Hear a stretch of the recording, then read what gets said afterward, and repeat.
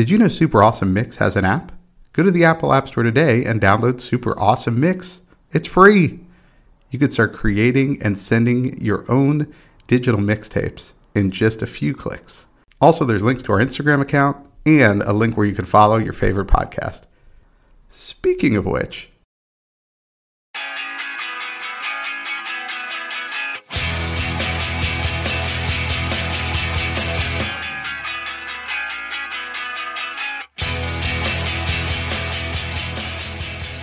welcome back to another Super Awesome Mix. My name is Matt Sidholm, alongside my co-host and co-founder of Super Awesome Mix, Samer Abu Salbi. Samer, how are we doing this week?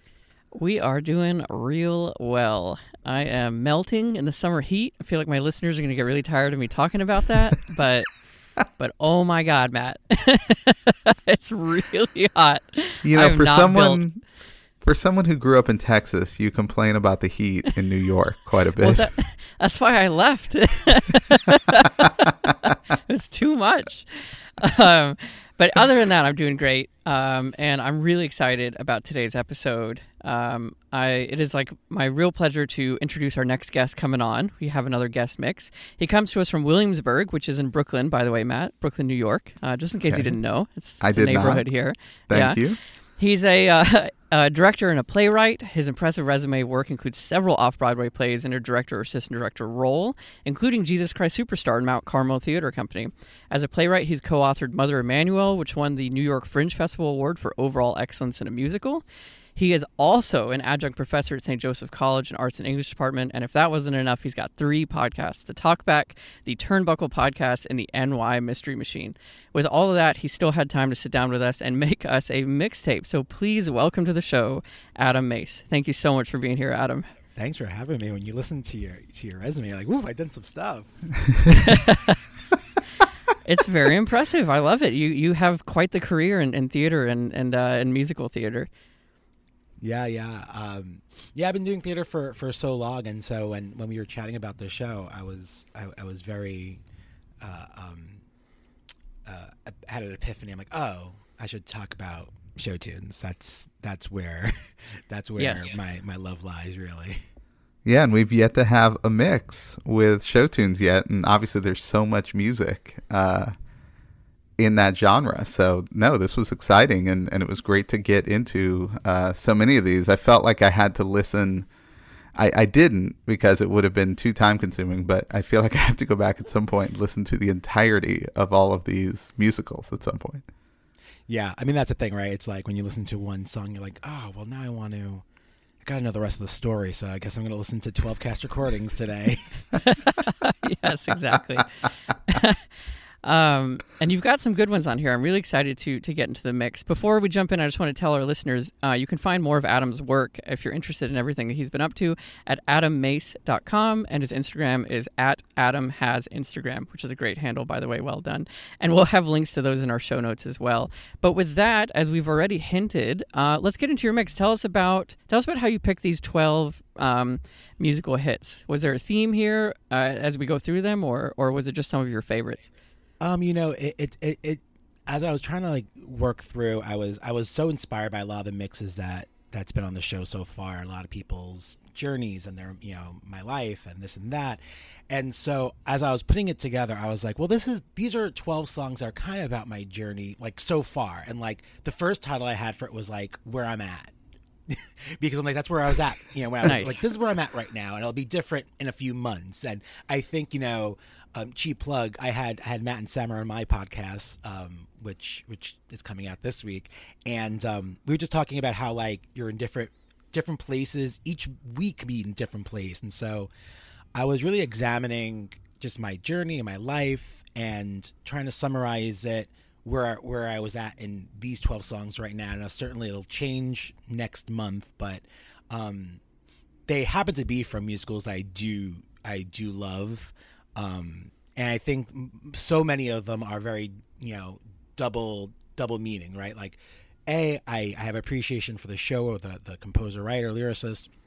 And B, when I think about either the character who's singing it, or I think about the theme of the song, I can find my place in that. I'm like, oh, I see myself there. That's great. I love that. With that, let's kick it off. Let's get into track one here. You've got just an amazing opener, which also opened the musical itself. You've got Heaven on Their Minds from Jesus Christ Superstar, the 1996 London cast recording.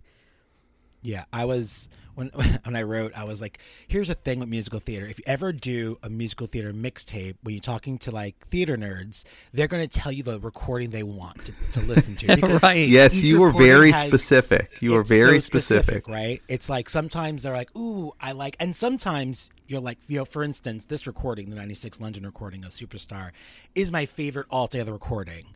I do have like other recordings that have certain like characters, like, oh, I love the Judas in this one or the Jesus in this one, but as a full album, I just fell in love with the 96.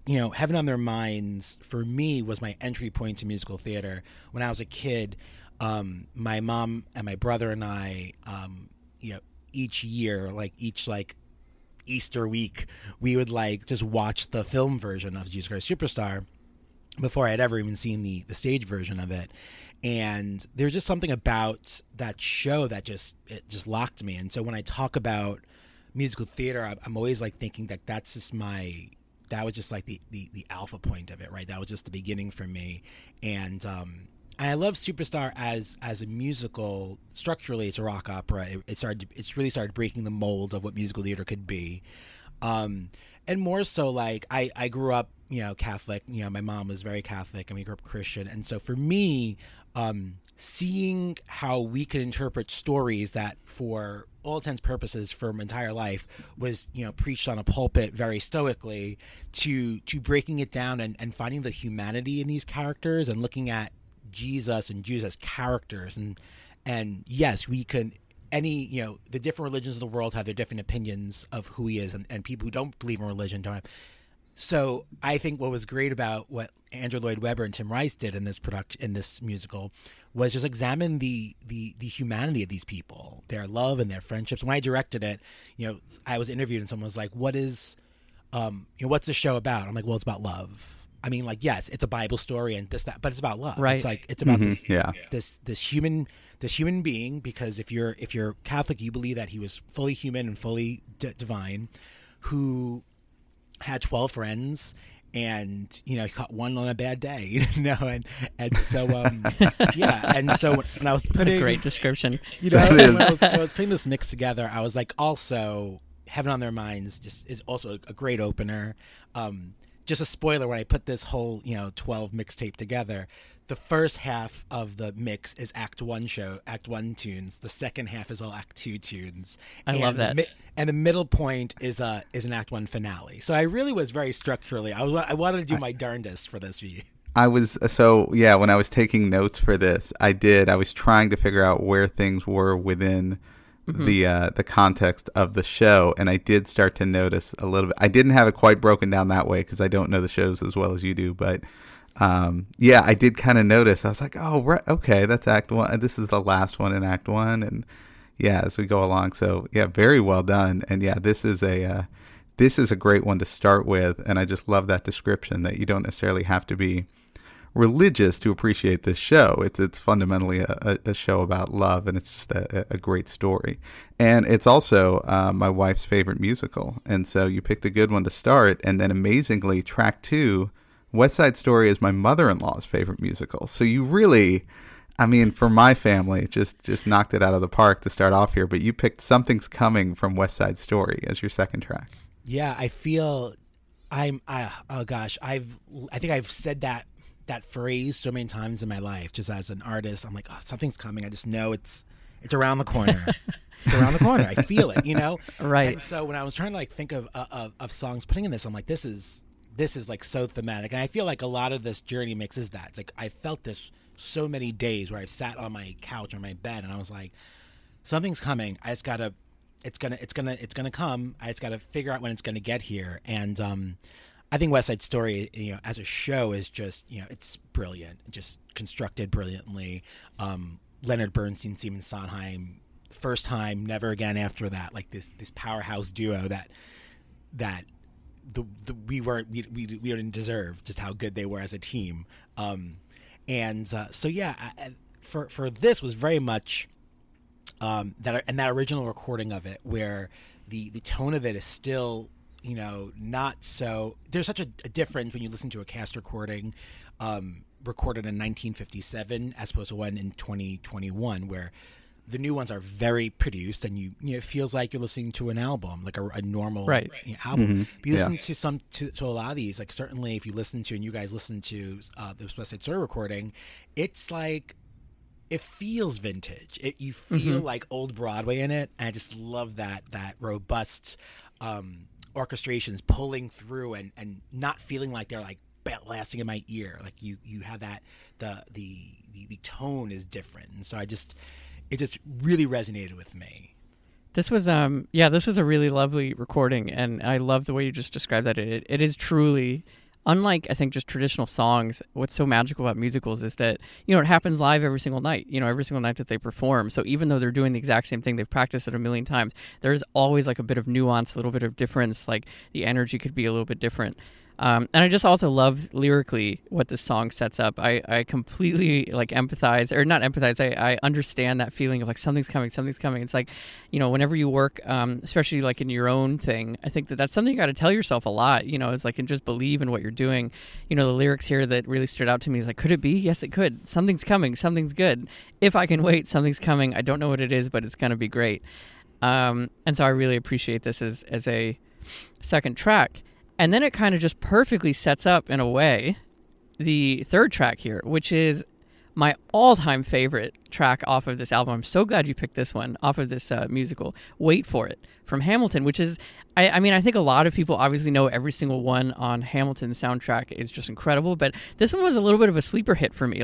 It wasn't my first thought when I think of Hamilton, but then, listening to it and understanding it and knowing the background of the song, it's just so powerful. So tell us about this one making slot number 3 here. For me it was a full sentence, right? It's something's coming, ... I just have to wait for it. That was kind of the feel of it. And when Lin-Manuel Miranda wrote this, another reason I love this song so much was he wrote this on the L train going to a party in Williamsburg. He famously says in an interview, and ironically, he gets to the party and doesn't wait for it. He goes immediately back home and writes a song. Right. But the idea of wait for it, I've sat in that mood so much. I gotta wait, and it's so weird, right? Because you say, "So stop waiting, just do something," but you still have to wait. It's just a weird back and forth, and just musically, when Lin was trying to write the opposite of My Shot, what's Burr's version of that song, right? Why is Burr where he is and Hamilton on the rise of where he is? It's because Hamilton isn't giving away his shot, and he's doing, and then later we hear he's nonstop, and Burr's still waiting for it, right? And it'll define Burr's entire life until through Act 2 and their journeys together, when he decides to stop waiting. What's that moment? And I feel so much within me and within so many people, right? It's like, when's the moment when we just stop waiting? My favorite part of the song is the very end of it. It's so brilliantly concluded, right? He goes at the very the last few notes is there's I'm willing to wait for it. He has this really big pause in there where he still waits. He does this whole journey and goes, right. I'm willing to boom boom boom boom boom wait for it. It's just so interesting, and it felt like just so apropos. I think so many of us are just living in that world where it's like something's coming. I just got to wait a little longer and figure it out. Certainly us as artists who so often I say no to the normal jogs. I'm like, no, 'cause something's around the corner. Right. No, that's great. And yeah, I'm with Samurai. I love the fact that from Hamilton, so many great songs, but you picked one that's a little lesser known, but still just as great. So track 4. We go to the musical Passion, and this is from the 1994 original Broadway cast recording, and you picked Loving You. Yeah, there's a lot of Sondheim on this list. You can tell how much I love Sondheim. But I don't think there's a better love song ever written in music history, every genre, than Loving You. So the premise of Passion is this older obsessive woman is obsessing over this military man, and you don't really understand why the military officer gives her the time of day. She's overbearing, she's older, and a little bit, she's lived, And he's this young sprite man, and you're like, I don't understand. Like, you're obsessing, you're following him. Why are you doing all these things? And finally, like, he like explodes at her, and then she says the first line of this musical, which is my favorite love lyric in the history of love lyrics: "Loving you is not a choice; it's who I am." And there it is, right? That is the reason why this can continue, why we have a full musical after it, because it's, if love was a choice, we would have ended this already, but it's not. It's who I am. And she goes on to say, she ends the song with, I will live and I will die for you, because it's, if I can do anything else, I do it, but I can't. And so when I always talk about love songs, I'm like, Stephen Sondheim nailed it in one lyric: loving you is not a choice, it's who I am. And if you're in a relationship, if you're where you don't feel, where you feel that this is a choice, you're like, I could not love you, then you're not in love. That's not love. Love is when you're just so drawn. I just, I'm fortunate that I have a partner who I'm deeply in love with, and it's, it's this. When I think about her, I'm like, yeah, it's like I don't have a choice. It is literally in the fibers of my body. That's who I am. That's great. Yeah, and that's definitely the lyric I wrote down. Like, that immediately jumped off for me was, it's not a choice, it's who I am. No, that's great. Yeah, it's really pretty. I also, you mentioned Stephen Sondheim, and I, in researching and looking at this, I was like, wow, he wrote a lot of musicals. He had quite the prolific career. Yeah, unbelievable. He did some stuff. He's like the James Patterson of musicals. Huh? He just keeps cranking them out. It's like, Stephen, when do you sleep? I mean, come on. The guy's 85 now, and just still. It's impressive. Let's move on to track 5 here. You've got Wig in the Box from Hedwig and the Angry Inch, the 2014 cast recording. Tell us about this one. I it's a playlist now. It's a mixtape about Journey, right? And so for me, during this pandemic, I spent a lot of time doing a lot of soul searching. And one of the things that came out of it was I realized that I was genderqueer, and that I was just more than I thought I was, right? And so when I was putting this together, I was like, I need to address that somehow. And the first show that popped in my brain was Hedwig. And mostly because Hedwig is not going through anything that I went through, right? There's certainly difference between genderqueer, non-binary, trans, all that jazz.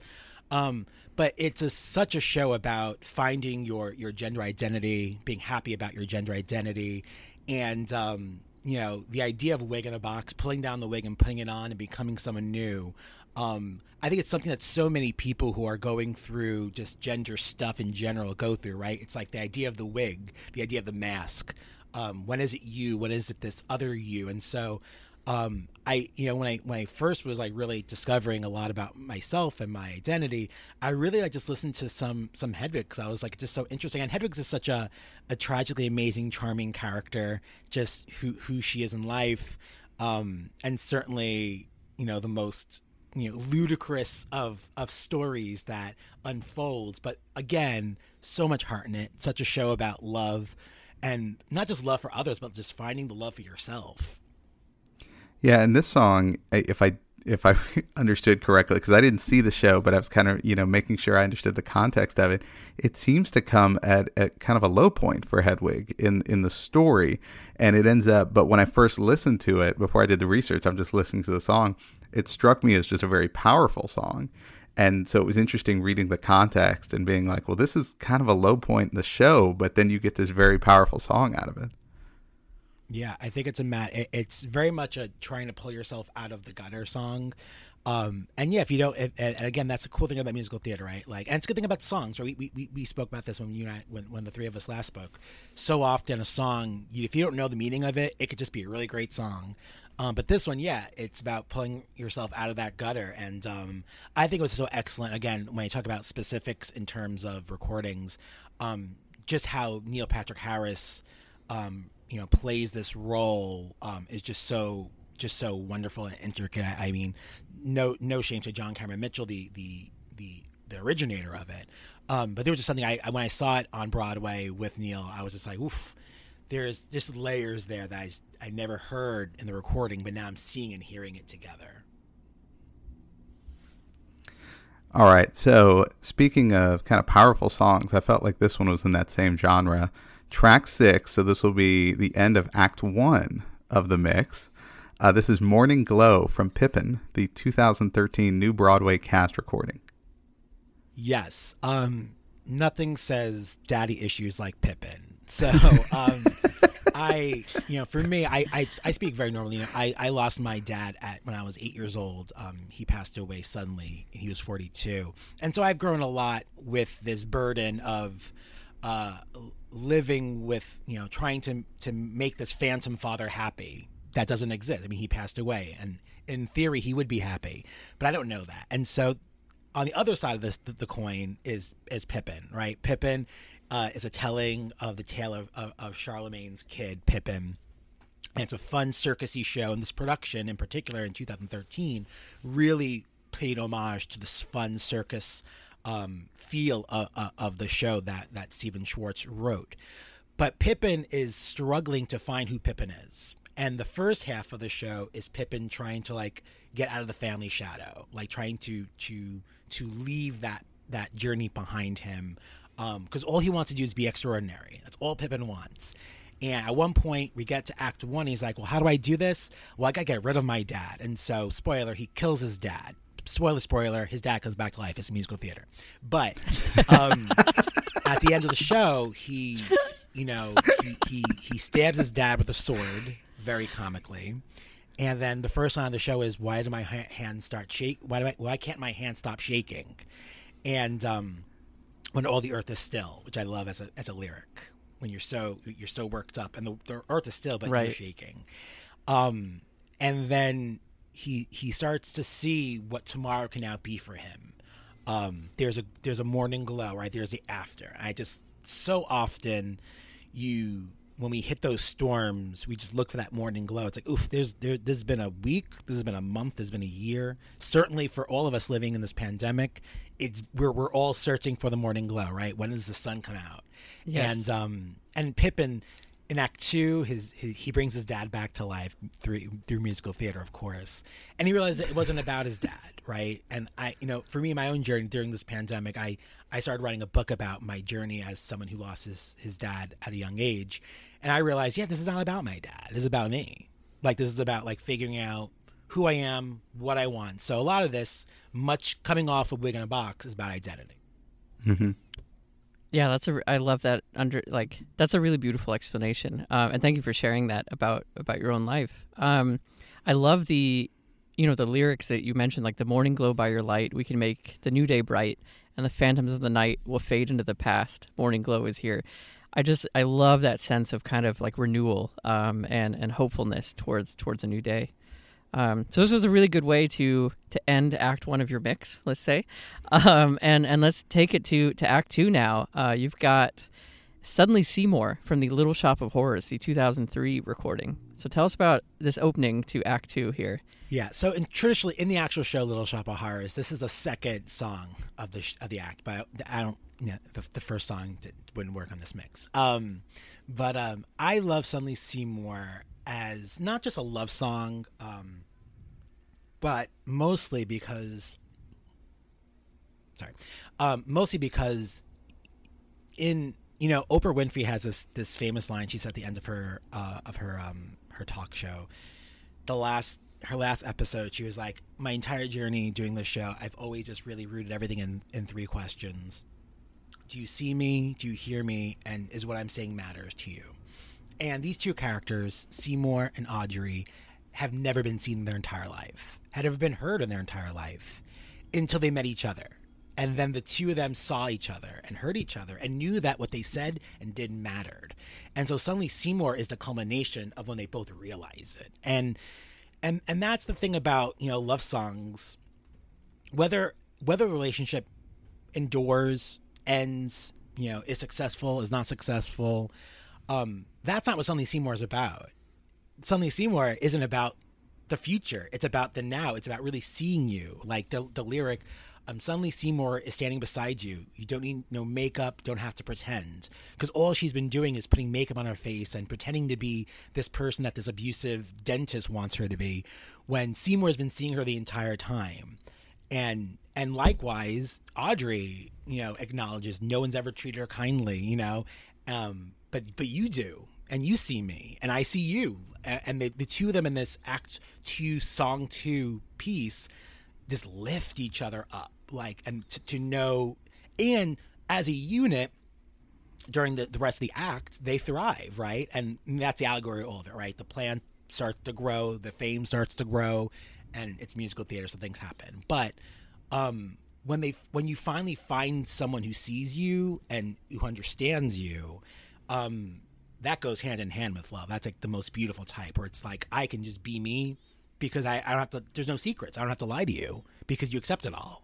And I love the 2003 new Broadway cast recording with Hunter Foster and Carrie Butler.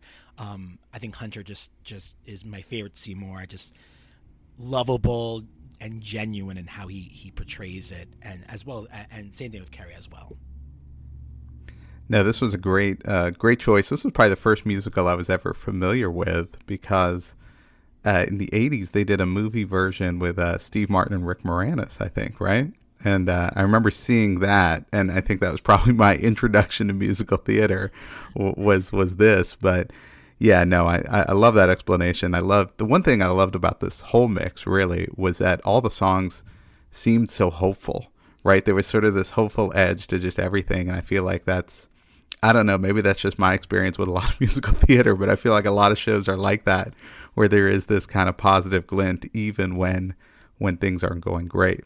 Now, speaking of things not going great, in track 8, we go to Cabaret from the musical Cabaret, the 1998 New Broadway cast recording. So this is the Natasha Richardson rendition, correct? Yeah. Again, songs that if you didn't know what it was, you wouldn't know what it was, right? And that's right. Cabaret, everyone listens to it, it's like, oh my God, it's from the song show Cabaret, and it's wonderful and it's lively. I'm like, no, she's having a mental breakdown. That's right. What the song is. It's a mental breakdown. She is literally, like, her life has folded in on her. She just had an abortion, and she's having a breakdown, and she's processing it, and it's what Kander and Ebb do so brilliantly is if musical theater happens when the emotions are so high we are forced to sing, well, what would that look like when we're having an emotional breakdown? And Cabaret is born, right? Like, it's so smart. It's like, well, when, like, you're in love and you're finding someone, like in Suddenly Seymour, you sing your emotions to each other, and it's beautiful and romantic. And when you're having an emotional breakdown, when you don't know what you're doing in your life now, it comes out this way. And the only way that it can for Sally Bowles, and that's in Cabaret, and just these allegories of Elsie, and just like the idea of trying to live, like it's such a cry for help, and until you really hear that or know that, you don't, I think it's one of those things where I definitely heard Cabaret before I ever saw Cabaret, and then when I saw Cabaret, I'm like, she's crying for help, and everyone in this audience is just clapping for her, and it's such it's that double edge of show business too, right? Where it's like, so many of us have so much behind, and sometimes we're just crying out for help the only way we can. And Sally, the only way she can cry out for help is through song. I really wish that when I have emotional breakdowns, I can produce music like this. Mine are not so productive. It doesn't come out this smoothly? No? It does not, no. It's like a 4-year-old tantrum and a bunch of friends that are annoyed at me. I love that. I mean, everything that you just said, and it's funny. It might remind me of one of our earlier episodes that we did on this podcast, which is like lyrics that kind of make you go back and like read them to really understand them. And I think this is a perfect fit for that. To everything you just said, in the sense of like you think it's one thing, but really it's quite tragic. But let's take this to the home stretch here. Track 9, you've got Being Alive, another Stephen Sondheim track from Company, the 2007 Broadway cast recording. Yeah, you get a sense of where the musical's going as I have a bunch of finale songs. Being Alive, I mean, the idea of Company, I got the pleasure of directing Company a couple of years ago, and there's just something about, turning 35 and not knowing what you want, or thinking you know what you want. And this whole journey of Company is just the character of Bobby trying to figure out what he wants, and really thinking that he just wants to be what he has already, which is a kind of bachelor-y, just, all of his friends are married, having kids, doing the thing, but he's just on his own. And Being Alive is the complete opposite of his Act 1 finale. Act 1, he sings Marry Me a Little, which I literally have never understood Company until I was single the last time I was single, when I was like, I was got a relationship and now I'm just ready to exist in the world. And I met my current partner and I was living in a world of Marry Me a Little. I was like, I really like this girl. Heck, I might even love this girl, but I don't know if I want to be in a relationship. So can't we just do it halfway? Can't you marry me a little? Like me more than others, but not exclusively. That's the way it ought to be. Like, it's just like, and when you request that of a person, you're just an a-hole, right? That is not love. That is not okay. That is so one-handed, right? And so Bobby ends Act 1 being like, I'm ready now. He keeps saying, I'm ready now. But it's like, you're not ready now. You keep asking for half-assed love. And that's not what the world will provide you. If you can't request that. That's, you either have it or you don't have it. You can't have it halfway. And it's not until Act 2 where he has the journey of the show. And I certainly had the journey of my knowing my partner, Sam, and just realizing what it is to be alive. And being alive is wanting someone and having someone want you, someone to pull in your chair, someone to ruin your sleep and make you aware that you're alive. It's all attached, and you can't have some of it. You have to have love isn't multiple choice, right? You have to have the some parts of it. You can't take it apart and be like, great, I'll take this part and that part. It's all or nothing. And so for me, in my own personal relationships, one of my friend and colleagues, Andrew, I was working with on a show when I first, was single, and he's like, you're going to go through the stages of Company. I'm like, I don't know what that means. He goes, listen to me. You're going to go through it. And then one day I realized, like, oh, I'm here in this. I'm at Barcelona. Now and I realized once I got to Marry Me a Little, I was like, okay. And my favorite part, not to keep dragging on, I told you guys to try not to drag on as much about musical theater, but my favorite part about the show is Bobby doesn't realize that this is what he wants until the most innocent of times, which just happens to all of us, right? We don't realize that this is the person we love the most until it happened and we realized it after. And it's towards the end of the show where, one of his friends, his older female friend, is like, when are we going to make it? Basically, when are we going to go have some sex? And so she's like, and don't be cute. Don't do the thing that you do. And then she says one line. She goes, I'll take care of you. And then there's a beat. And then Bobby turns to her and says, but who will I take care of? And then she was like, well, there it is. You're ready. Like, you're ready because you want to be there. You want to be the person who gets the phone calls, the person who gets the shoulder to cry on, who has to problem solve. And that's really, and so for me, coming off of track 4 of Loving You, how do you get to loving you? You realize that love, it makes you alive. That's the only way. That's the through line. That was a long answer to a question. No, that's great. Yeah, and I did think this was interesting because reading up on Company, it is about this person who's unable to commit. But then hearing this song, which is about just very much being with someone, seemed to stand in contrast to that. But obviously, if it's near the end of the show, that would make a lot of sense. So, no, that's amazing song. And through the wonder of this, like, you don't know what happens. And this is really great, right? Does Bobby find someone? Probably, maybe, hopefully. But right. The point isn't that he found someone. The point is that he allowed himself to want to find someone, to allow yourself to love and to be loved. You're right. No, but you're right. That is a specific kind of moment I think everybody kind of goes through where they make that transition from, they don't want to be attached to someone to, okay, I'm ready for this, even if, like you're saying, there's not that absolute resolution of, oh, look, they're together and they're married, et cetera, et cetera. All right, let's go to track 10.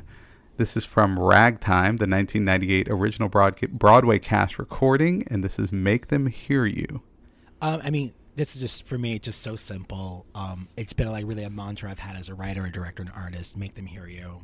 And just to continue, It's not that in the show. In the show, I mean, the show is very much about rights, about race, about justice. The whole if someone's like, hey, describe Ragtime in a sentence, like, well, it's a show about righteous anger and justice, and Coalhouse Walker Jr. just wants justice, and we're not really getting that justice at the end of the show. He thinks make them hear you, so that future generations can get that justice. And in particular, my favorite line of the show, what's always struck me, I have it written down in my home office, is, your sword could be a sermon, or the power of the pen teach every child to raise his voice, and then, my brother, then will justice be demanded by 10 million righteous men. Make them hear you. I just think that's show. I love the idea of your sword being a sermon, or the power of the pen. And I've used that, this one time I was in a church once, and at a confirmation, and this bishop gave a sermon, and he talked about same-sex marriage, and went off on it randomly at just like random confirmation, like these kids are like trying to get a sacrament. And I was like, what is happening? And so I wrote him a letter. I was like, and my first line was, Stephen Flaherty and Lynn Ahrens once famously wrote, your sword could be a sermon, or the power of the pen. And I think you need to really learn how to use your sword. If you're speaking from a pulpit, that's power. If someone's listening to you, that's power. So as much as it is making people hear you, it's also understanding the power that we have as individuals, the platforms we have as individuals, and using that for the better good. Because so many people misuse their power, misuse their privilege. And if we're all born with some sort of privilege or power, I mean, the point isn't getting rid of it. You can't get rid of privilege. You can just use it to make the world a better place as best as you can. And make them hear you is about making the world a better place as best you can, finding justice where it doesn't exist. I love that. I wrote those exact same lyrics. Those stood out to me as just like the most powerful ones of the song. And I think they lead in, really nicely to your track 11 here, which is from Merrily We Roll Along. And the song is Our Time. And for me, like the lead in is so great because, the lyrics here that stood out to me in this song is like, it's our time, breathe it in, worlds to change and worlds to win. Our turn coming through, me and you, me and you. And so, yeah, tell us about that. Was that an intentional kind of lead-in? Tell us about this track. I think, Merrily We Roll Along, another Sondheim show, is one of his flops, really.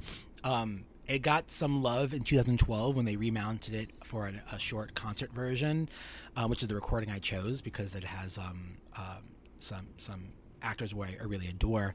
But it's a cool show because it tells the journey of these friends backwards. We start the end of their time together when shit hit the fan everywhere.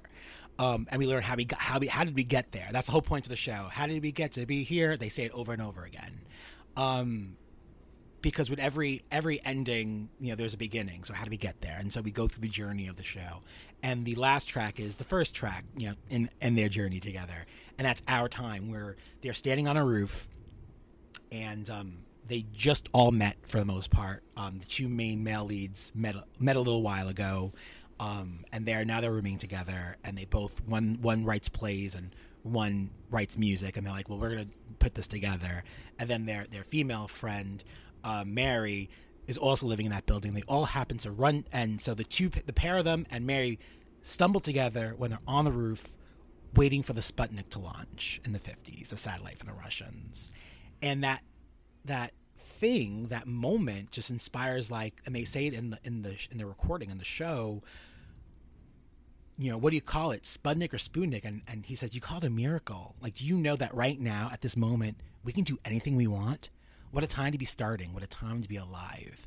And I think Our Time is really saying, yeah, this is our time. We're going to change the world, and we're going to do as well as we can. And we're going to try things, and we're going to fail a bunch. And we're going to understand. And for me, structurally, I'm like, we're going to know that something's coming. We're going to wait for it, and we're going to capture it. Like, and through that, people will hear us. and we would be alive, and all that thing. Like, it all culminates, right? Like, I really wanted this to feed into each piece of it. And Our Time, I've always said it's one of my favorite show tunes ever, just because everyone wants that. Like, we're the names on tomorrow's papers. We're the movers and we're the shakers. Like, it's just so it's not ego. It's hope. It's like the biggest amount of hope. Right. Yes. Yeah.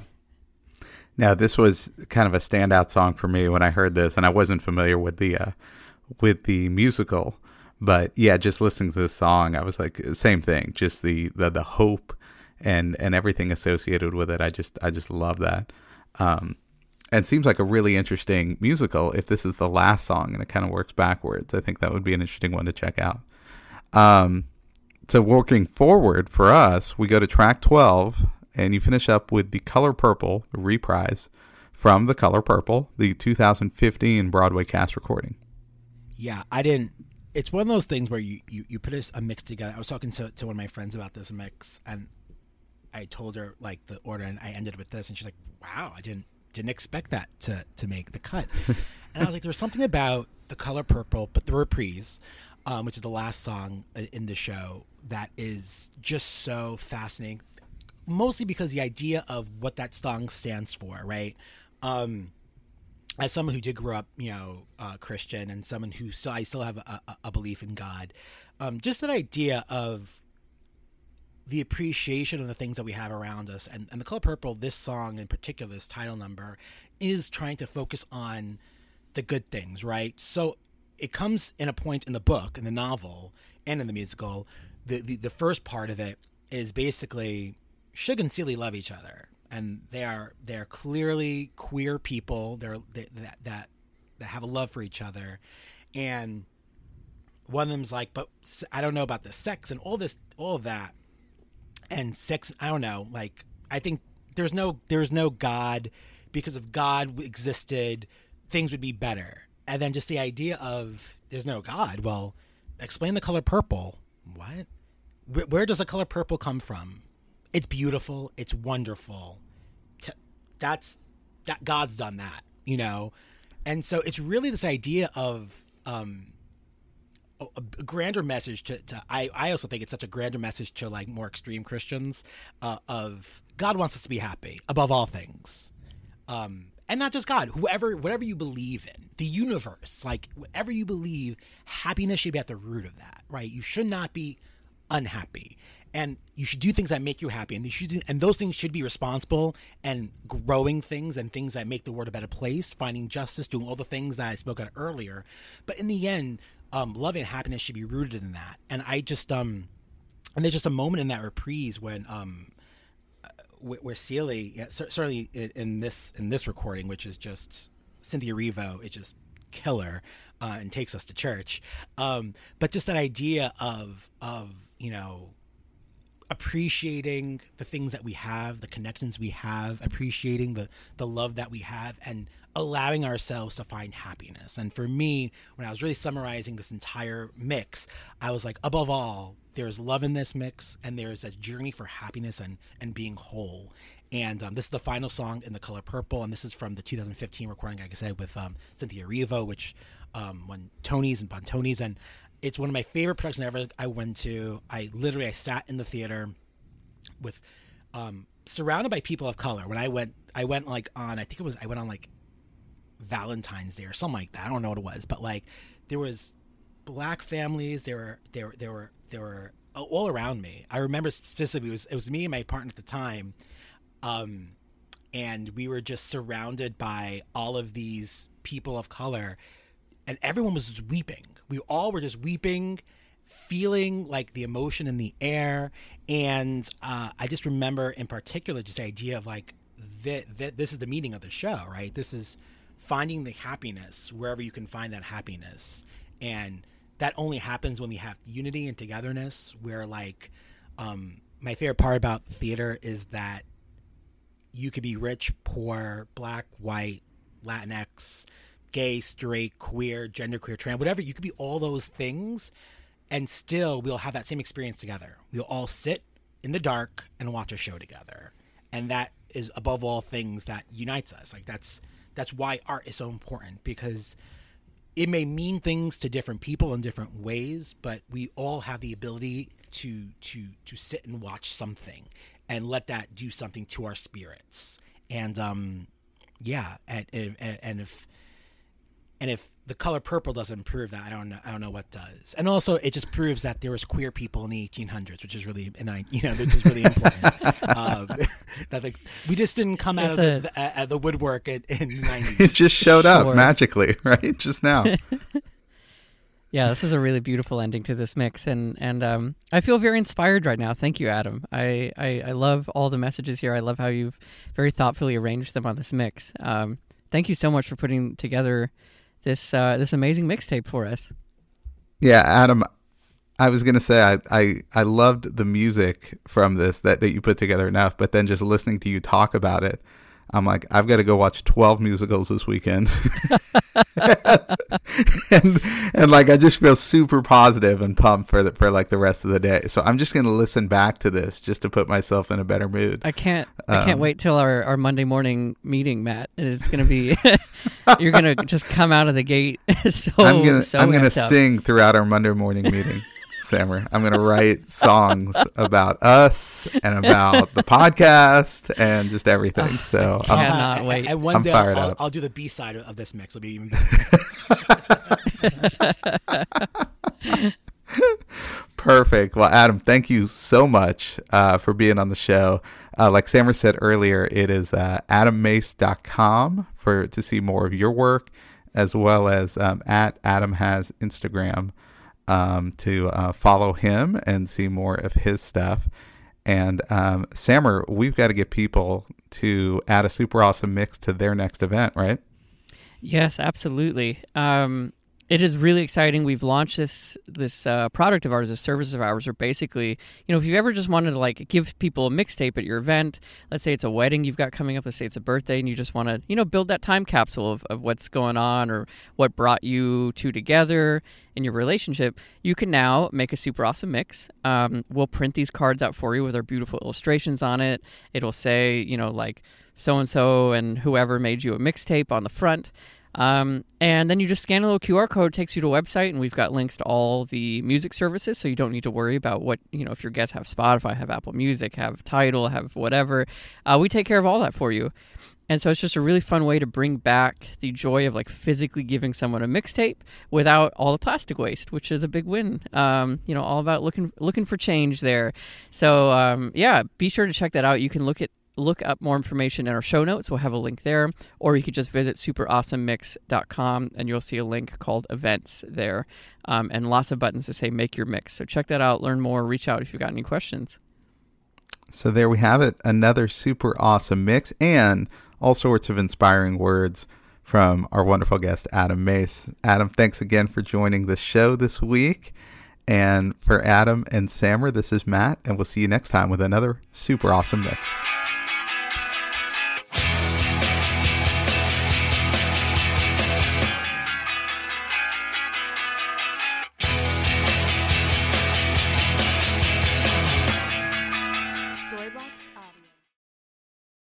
Super Awesome Mix is brought to you by DLM. Make shopping easy with DLM, the one-stop shop for all your casual clothing needs. Shop DLMsupplyco.com and enter the promo code AWESOME at checkout to save 15% off your first purchase. That's DLMsupplyco.com.